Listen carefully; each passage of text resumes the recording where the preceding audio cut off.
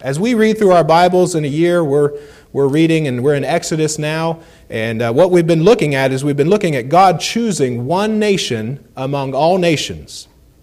And God wrote laws for this nation. That's what we're reading about right now. He led them through the wilderness and He fed them with angels' food. The Lord helped them to defeat their enemies. He gave them a promised land to live in. But even though God did so much for His people, His chosen people, they did not choose Him. They disobeyed Him. They turned against Him. Sin and idolatry divided the nation.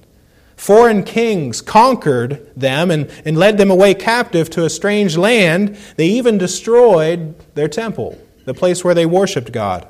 But God promised that a remnant, a small group of Jews, would come back compared to what they were before they were defeated and carried away captive. That they would come back, return to their land, rebuild the temple, and begin again. Why? Why did God do this? Why did God preserve His people? Because in due time, God brought forth from this fallen, sinful nation a Messiah, and His name is the Lord Jesus Christ. Amen. And when He showed up, He did something they did not expect Him to do. When He showed up, He made a new way to God by dying on the cross and rising from the dead, and His plan to save men is called salvation. Now, when you think about salvation, what you have is you have this one word that we should put at the top of our paper mentally, at the top of your thoughts. Say salvation, right up there, big bold letters. Now, underneath that word, that's like an umbrella term, underneath the umbrella of salvation, of our doctrine of salvation, there are other words that are related to it, and in many cases, basically synonyms for it. So when we think about our gospel list of vocabulary words, we're going to think about words that end in I-O-N. But today, we're going to look at repentance and faith. Underneath this I-O-N word of salvation, we're going to look at repentance and faith. And what Jesus did on that cross was something in order to be able to save us. Now, these terms associated with salvation, we have to understand what they mean. And believe me, folks, the waters are muddy out there. You go looking around on YouTube, you're going to get all kinds of different ideas, depending on who you're looking at and who you're listening to. You know why? You say, how could that happen? You're living in a fallen world, and you have a spiritual battle going on. And we have an enemy, and his name is Satan. He is the adversary of Jesus Christ, and he is the one who confuses matters. Is God the author of confusion? No. The devil is, and he wants to confuse matters. And you say, how do I keep these things straight? He's given us the Word of God. A plain reading and a plain understanding of the Word of God is what's in order. Folks, everything that God wants you to know for salvation is so easy to understand. It's so simple. He wouldn't make it hard. He'd make it easy enough for a child to be saved. I might talk about a friend that I spoke about in Sunday school, 6 years old, came to Christ for salvation. And he understood it as a 6-year-old. He makes it so easy that even a child could be saved. He wouldn't make it hard. He wants you to get saved. He died on the cross for you to be saved. He's not going to make it hard. But he did something that nobody expected and when he got up on that cross. Now today, we begin with repentance and faith. In our passage, you notice that he says in verse 30, and he said, Nay, Father Abraham, but if one went unto them from the dead, they will repent. And he said unto him, If they hear not Moses and the prophets, neither will they be persuaded, though one rose from the dead. You know what Jesus said? Moses and the prophets.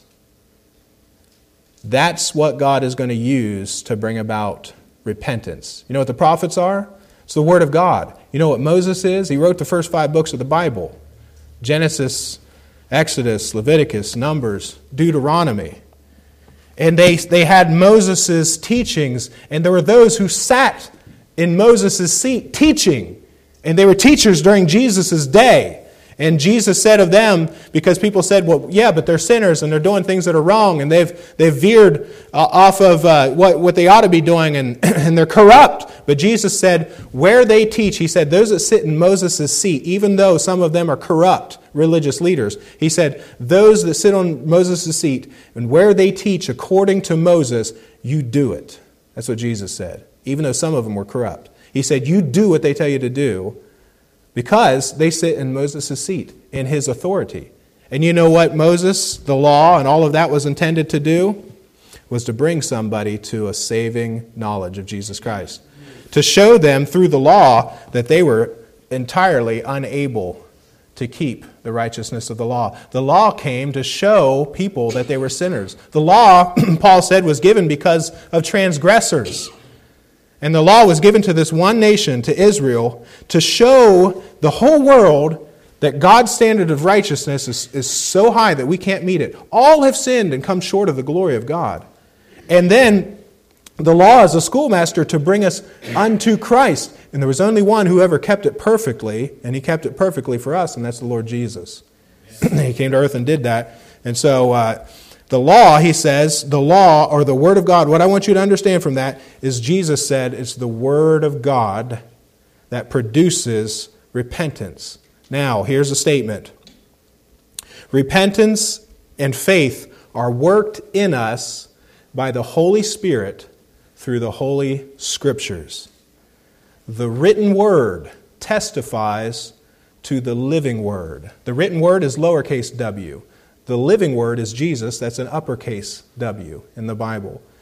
And so Jesus is saying, hear this. Hear this. Hear this today. Acts 17, verse 30 and 31, Paul said, the times of this ignorance God winked at, but now commandeth all men everywhere to repent. You think that includes you? All men. That includes you and includes all of us. We all need to come to that place in our life where we repent. Why? Because Jesus is come back from the dead.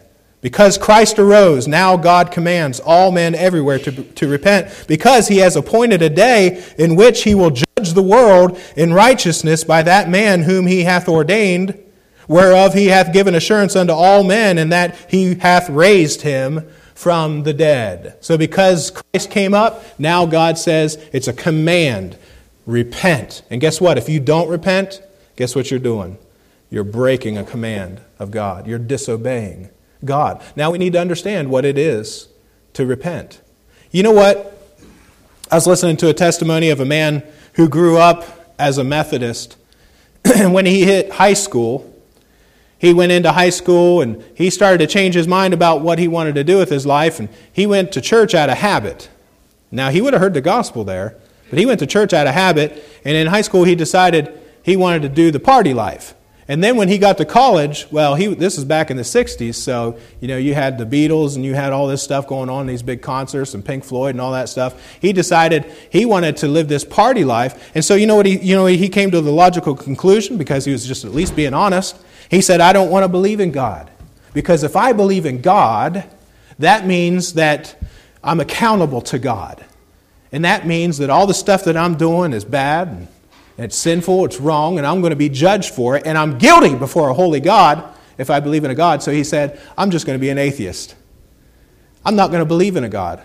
And you know what? He tried to be an atheist for a long time, but he found out he didn't make a very good atheist, because he said, I don't have enough faith to be an atheist, to believe in that. But the reason why people want to be an atheist, or at least ignore God, maybe if you're not honest enough to say you're really living like an atheist, at least ignore God and just say, I want to do what I want to do. But guess what? Judgment is coming. Payday comes someday. One of these days, you're going to pass from this life, and you're either going to end up where the rich man ended up, in torment, or you're going to end up where Lazarus ended up with the Lord in paradise. Amen. Which is it? Will you repent? Will you repent? Will you obey the command to repent? Without repentance, listen, number 1, repentance. Number 2, faith. Number 3, we go to lunch, okay? But before you go to lunch, if you're not saved, you need to get saved. Without repentance, salvation is not possible. Unrepentant sinners will not be received at God's place of mercy. John the Baptist preached repentance. Jesus preached repentance. It was the first word that came out of his mouth. It's recorded. Jesus taught his disciples to preach repentance. They went out, the 12, the 70. Peter preached repentance. Paul preached repentance. We're commanded to preach repentance. It's necessary. Those who are not repentant are not sorry that they are sinners. Now, that doesn't sink in just yet, but it will. They're sorry that they are sinners. Not sorry that they sinned. Not sorry because they sinned and got caught or there were consequences and they realized they did something bad. Sorry that they are sinners. I read the testimony of a man who grew up in church, and he grew up in one of those kind of churches where it's kind of like the do-gooders church, and the whole thing is just be good, be a good person, do good. And the whole time in church he said he never heard the word sinner. And the first time he ever heard the word sinner is when God really got a hold of him and he came to salvation in Jesus Christ. And he understood that I am, in fact, a sinner. The people who will not repent, they want to continue in sin. That's why they disobey that command. Salvation is for those who want to have their sins forgiven and are willing to turn from sin. Now, what repentance is not. Now listen, what I'm talking about is repentance for salvation. I want to be understood this morning. Repentance for salvation. I repented the night that I got saved, okay? But since then, I have been repenting. The Christian life is a life of repentance, deeper and deeper repentance, as He reveals more to you of how this is Jesus Christ and this is you, and it's different than Jesus Christ, and you need to become like my Son. It's a deeper and deeper repentance throughout all of my life. Now, salvation is not a process, but repentance sure is. Listen, salvation is the miracle of a moment, and it's something that only God can do. Only God can grant you saving repentance, the repentance that you need the moment you get saved. Only God can grant that. The Bible says that. Only God can give you the faith that you need to be saved. But your part is a matter of your will, is in order to choose that you want to repent. So what I'm talking about at salvation, I'm talking about a choice, I'm talking about a matter of your will, and I'm talking about you coming to an understanding of seeing yourself as God sees you, as a sinner. And at the moment of salvation, this is what happens with repentance, okay? So it's different from repentance if I was just preaching like I was preaching to a bunch of Christians and talking about how you need to repent of this thing, repent of that thing. It's different, okay?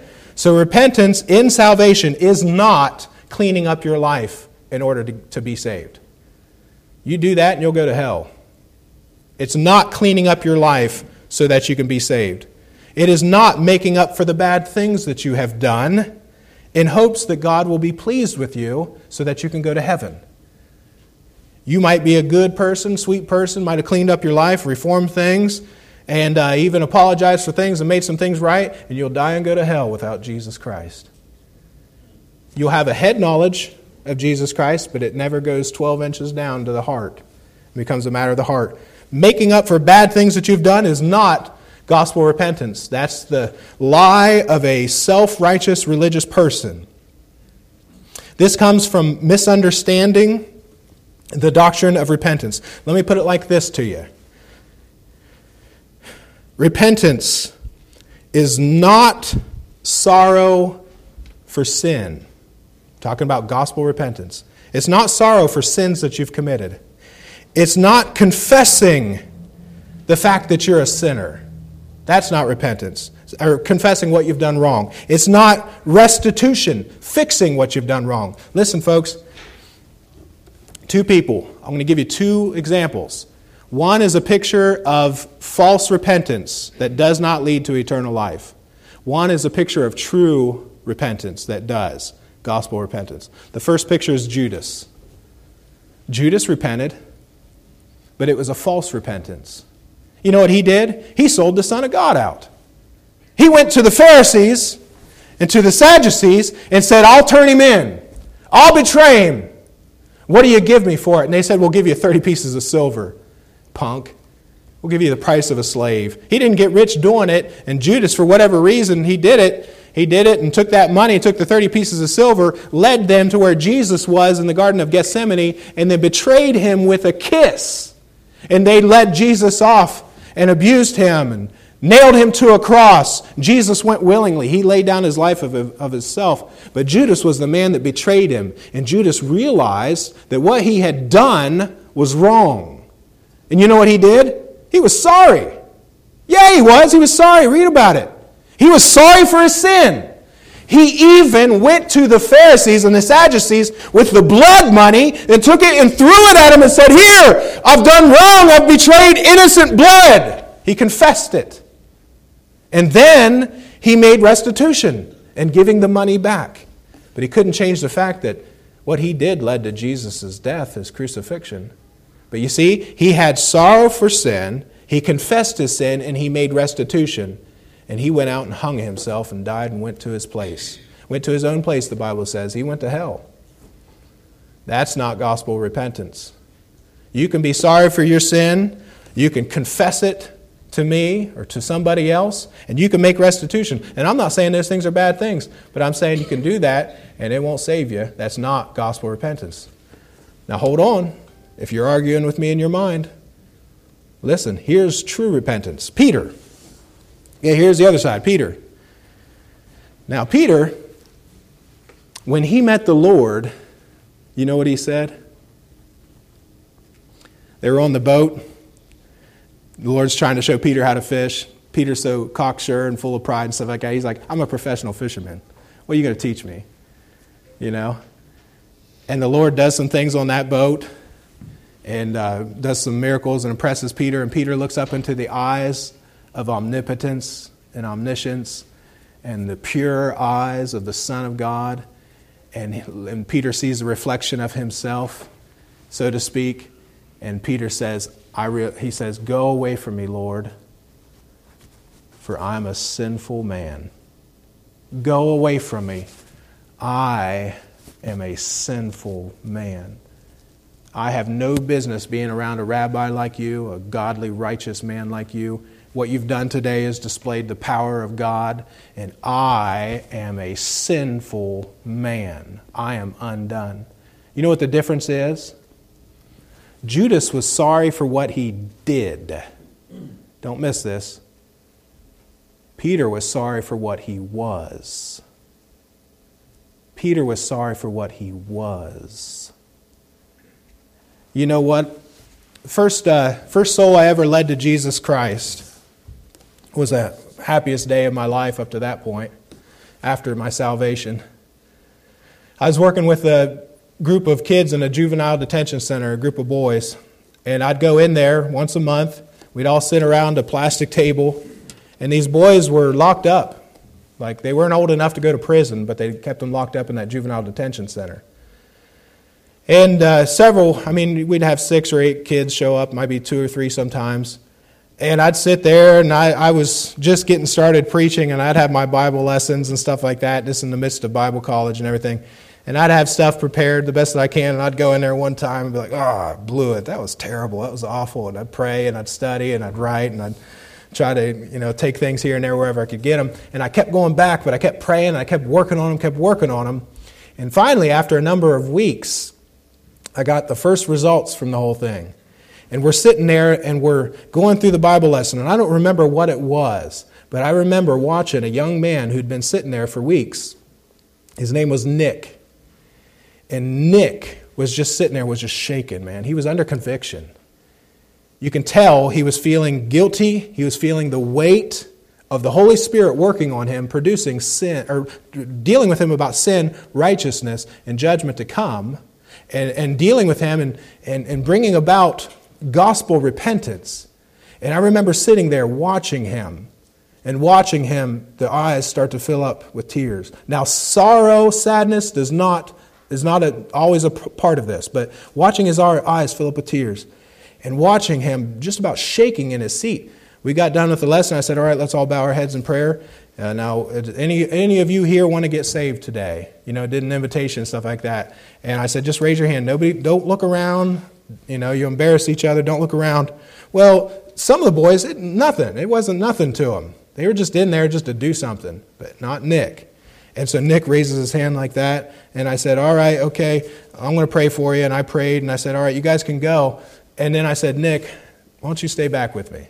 And he stayed back. And you know what Nick said that was different than the other boys? I'd talk to the other boys, and I'd say, do you understand what you've been doing is wrong? And that's why you ended up in here. And they say, yeah, I know what I did was wrong, what I did to my parents. I hurt my parents, and I did this, and I stole here, and I robbed here, and I broke into cars and whatever, and I cut this person or whatever. And I know what I did was wrong, and I'm just trying to do right, trying to straighten up, and I want to get out of here. But Nick, you know what he said? Nick said, I know that I am a sinner. You know what Nick knew? He was not what he did was wrong. He was the kind of person that would do what he did. That's what he understood. Not just what he did was wrong, but he was the kind of person that would do those things. He understood, I am a sinner, and that's why I did those bad things, and that's why I'm in here. And he recognized, I don't understand all of this, but I'm a sinner, and I want to get saved. And so I was able to deal with him and say, first of all, do you understand that you're a sinner? Yes, I definitely understand that I'm a sinner. Do you understand that Jesus died for your sins and paid the penalty for your sins? And I was able to talk to him. He says, yes, I understand that Jesus died and paid the penalty for my sins. And I showed him verses, do you understand that you cannot work to be saved? That Jesus Christ did all the work for you on the cross. He said, it is finished. Do you understand that you can never be good enough to be accepted with God? You understand it? Showed him for the Bible. Yeah, I definitely understand I'm not good enough to go to heaven. I'd be guilty if I stood before God. Okay. Will you trust Jesus Christ right now? I asked him if you believe in Jesus, death, burial, and resurrection, of course. And I said, is there anything right now that would keep you from trusting Jesus Christ and asking him to save you? He said, no, not at all. I want to do that. And so he bowed his head and trusted Jesus Christ as his Savior. That was the first soul I was able to lead to Jesus Christ. Now, I couldn't save him. It was the Word of God, just like I said, the Holy Scriptures as they're preached and taught, and the Holy Spirit applying them and hearing the true gospel. You know what repentance is? It's agreeing with God that you're a sinner. It's sorrow and guilt for sin. Yes. Psalm 38, verse 18, for I will declare mine iniquity, I will be sorry for my sin. That surely is a part of it. It's a change of mind about the direction that you're heading. And forsaking sin, yes. But it has to begin with, I am a sinner. And that's why I do these things. Let the wicked forsake his way, and the unrighteous man his thoughts. Let him return unto the Lord, and he will have mercy upon him and to our God, because he will abundantly pardon. And it's a desire to turn in the opposite direction to God. It's not just enough to say, I'm going to turn from sin. Don't miss this. All right, we're going to move on to our last point. It's not just enough to just say, I am a sinner, and I'm sorry for my sin, and so I'm going to turn from it. I'm going to clean up my life. I'm going to make restitution. I'm going to change things. I'm going to turn over a new leaf. That's not enough. Just like I said, you can't just turn from sin, because you can turn from sin to all kinds of things. You can turn from sin to being a moralist and living a moral life and being a do-gooder. You can turn from sin to religion. You can turn from sin to all kinds of things. You can turn from sin to atheism. Sure. A lot of atheists might be better people than Christians as far as men go. You've got to turn from sin to God. Just like the prodigal son. He's a picture of that. He comes to the end of himself, he realizes what he's done, and he goes back to the Father's house. This is gospel repentance. As I've said so many times, you're going this way, you hear the gospel message, the Holy Spirit brings you under conviction, shows you that you are a sinner, and then brings about godly sorrow for sin and all that stuff, conviction, and then and then calls you to turn to God by faith in Jesus Christ. If you try to turn to God by any other means other than faith in Jesus Christ, you missed it. You missed it. Luke 15:7, Jesus says, I say unto you that likewise joy shall be in heaven over one sinner that repenteth more than over 99 just persons which need no repentance. I told an illustration in Sunday school of a man that went to the same Bible college that I went out to Billings, Montana, and started a church. When he got saved, he was 6 years old, and it was a faithful lady who led junior church and taught with a flannel graph. Does anybody know what a flannel graph is? And so had the flannel graph pictures, and she put in one group on this flannel graph, big blue thing, and put little white sheep all in a flock over here. And then on the other side of the flannel graph, she put one little lone sheep. And she said, some of you are like this little sheep over here. You don't belong to the Lord's sheep over here. You're this little one over here all by yourself over there. What are you doing over there? Jesus says, come to me. Jesus wants you to be saved and be a part of Him and with Him and His church. What are you doing over here? And that day he realized, listen, this is what he realized.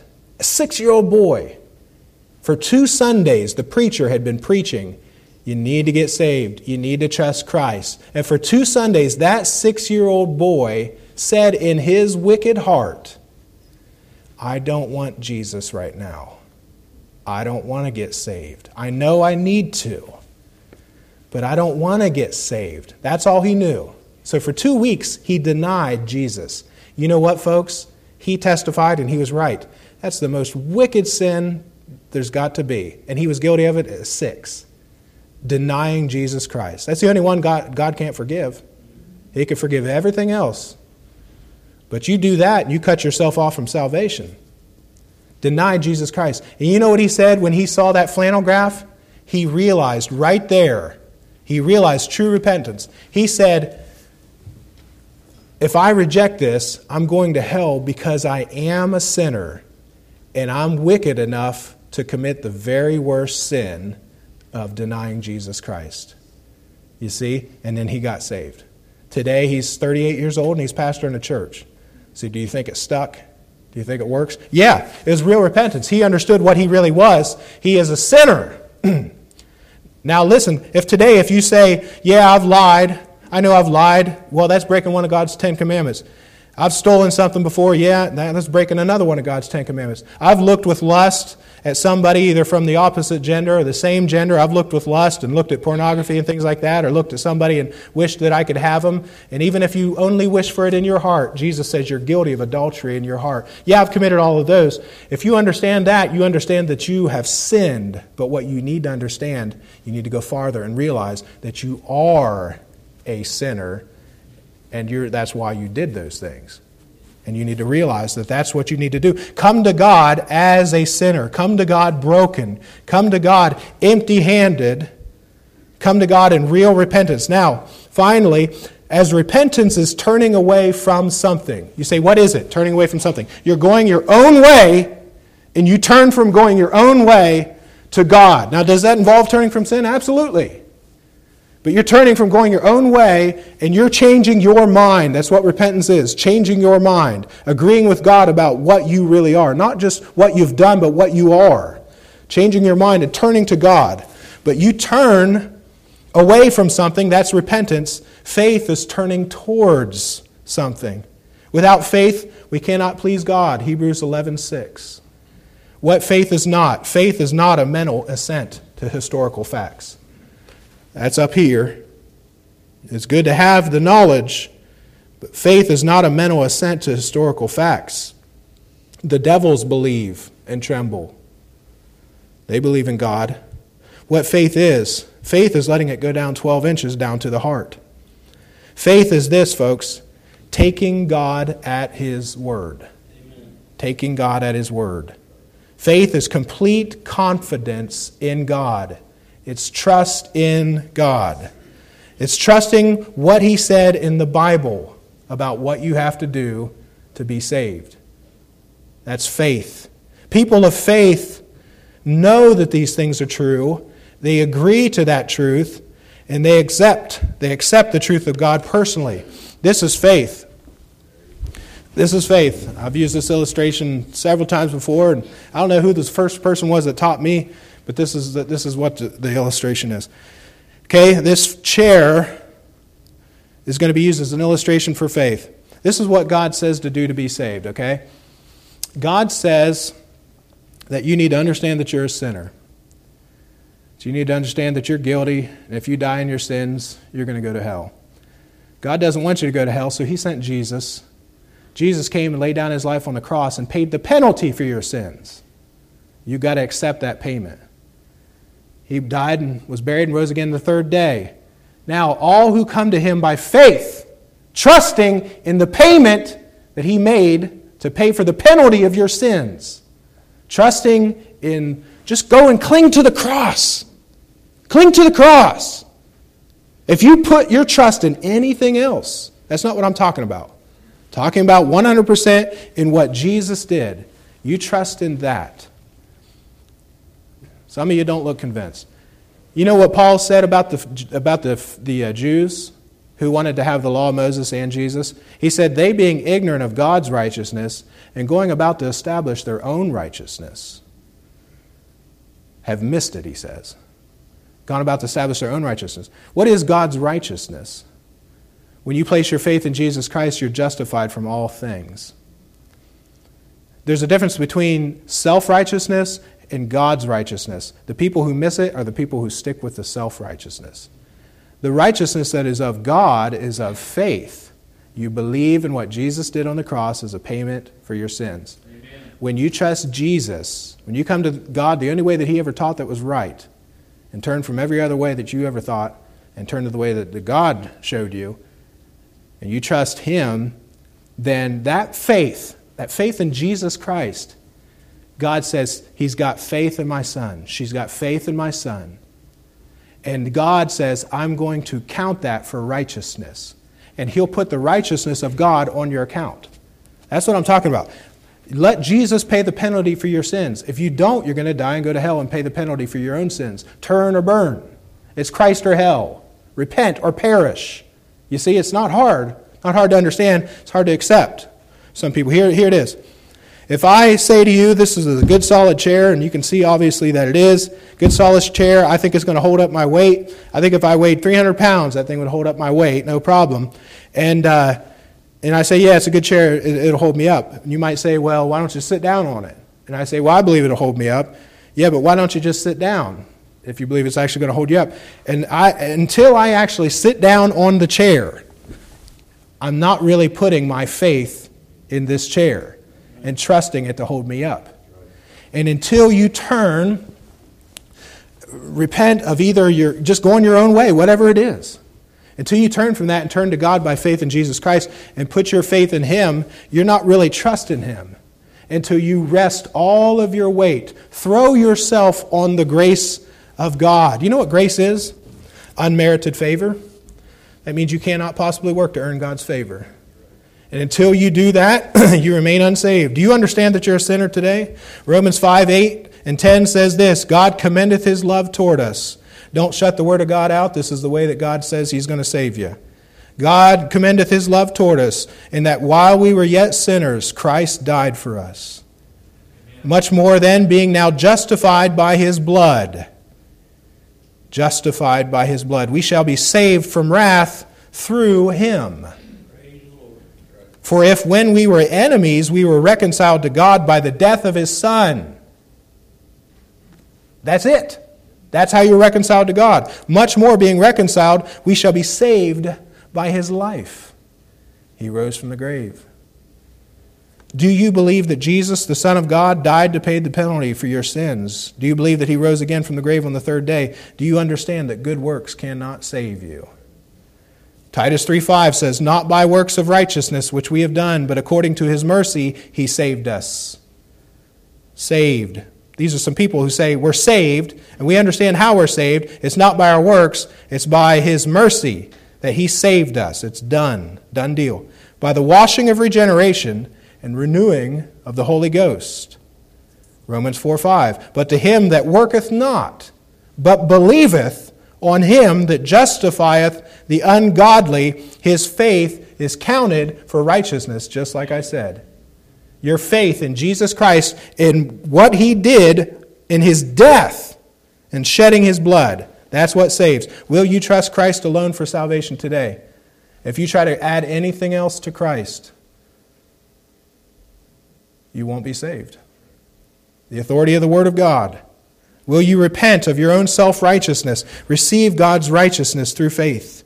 He stands ready to save anybody that wants to be saved today. You have to come by faith and put your own personal trust in Christ crucified 100% for salvation. Either you let him pay for your sins, or else you're going to have to go pay for your sins. Now, when you get saved, does it change your life? Absolutely. Absolutely. I'm living proof of that. Every day it changes. All of these folks sitting here that are saved, living proof of it. Every day it changes our lives. The same gospel that calls for our repentance also produces it. Repentance is granted to us, and it's a gift that comes from God. You can't work it up. I don't know how you could get around trying to think that salvation is by anything else other than faith. I don't know how you could get around that. Why don't you just try him out? You know, if you go away from here and you're not saved, you know what you're doing? You're like that 6-year-old boy for 2 Sundays who denied Jesus and rejected him. Turned him down. When you know better, turned him down. And you know what the problem is? You don't need to just be sorry for what you've done. You need to be sorry for what you are. But you know what? God receives sinners. Christ died for the ungodly. That means I qualified. He died for me. You got to come admitting I'm the ungodly one. I'm the one, I need to be saved and I can't save myself. You can't save yourself any more than a drowning man out in the ocean could save himself from drowning. He needs a lifesaver. He needs a preserver. I'm throwing out the lifeline today. I'm not messing around.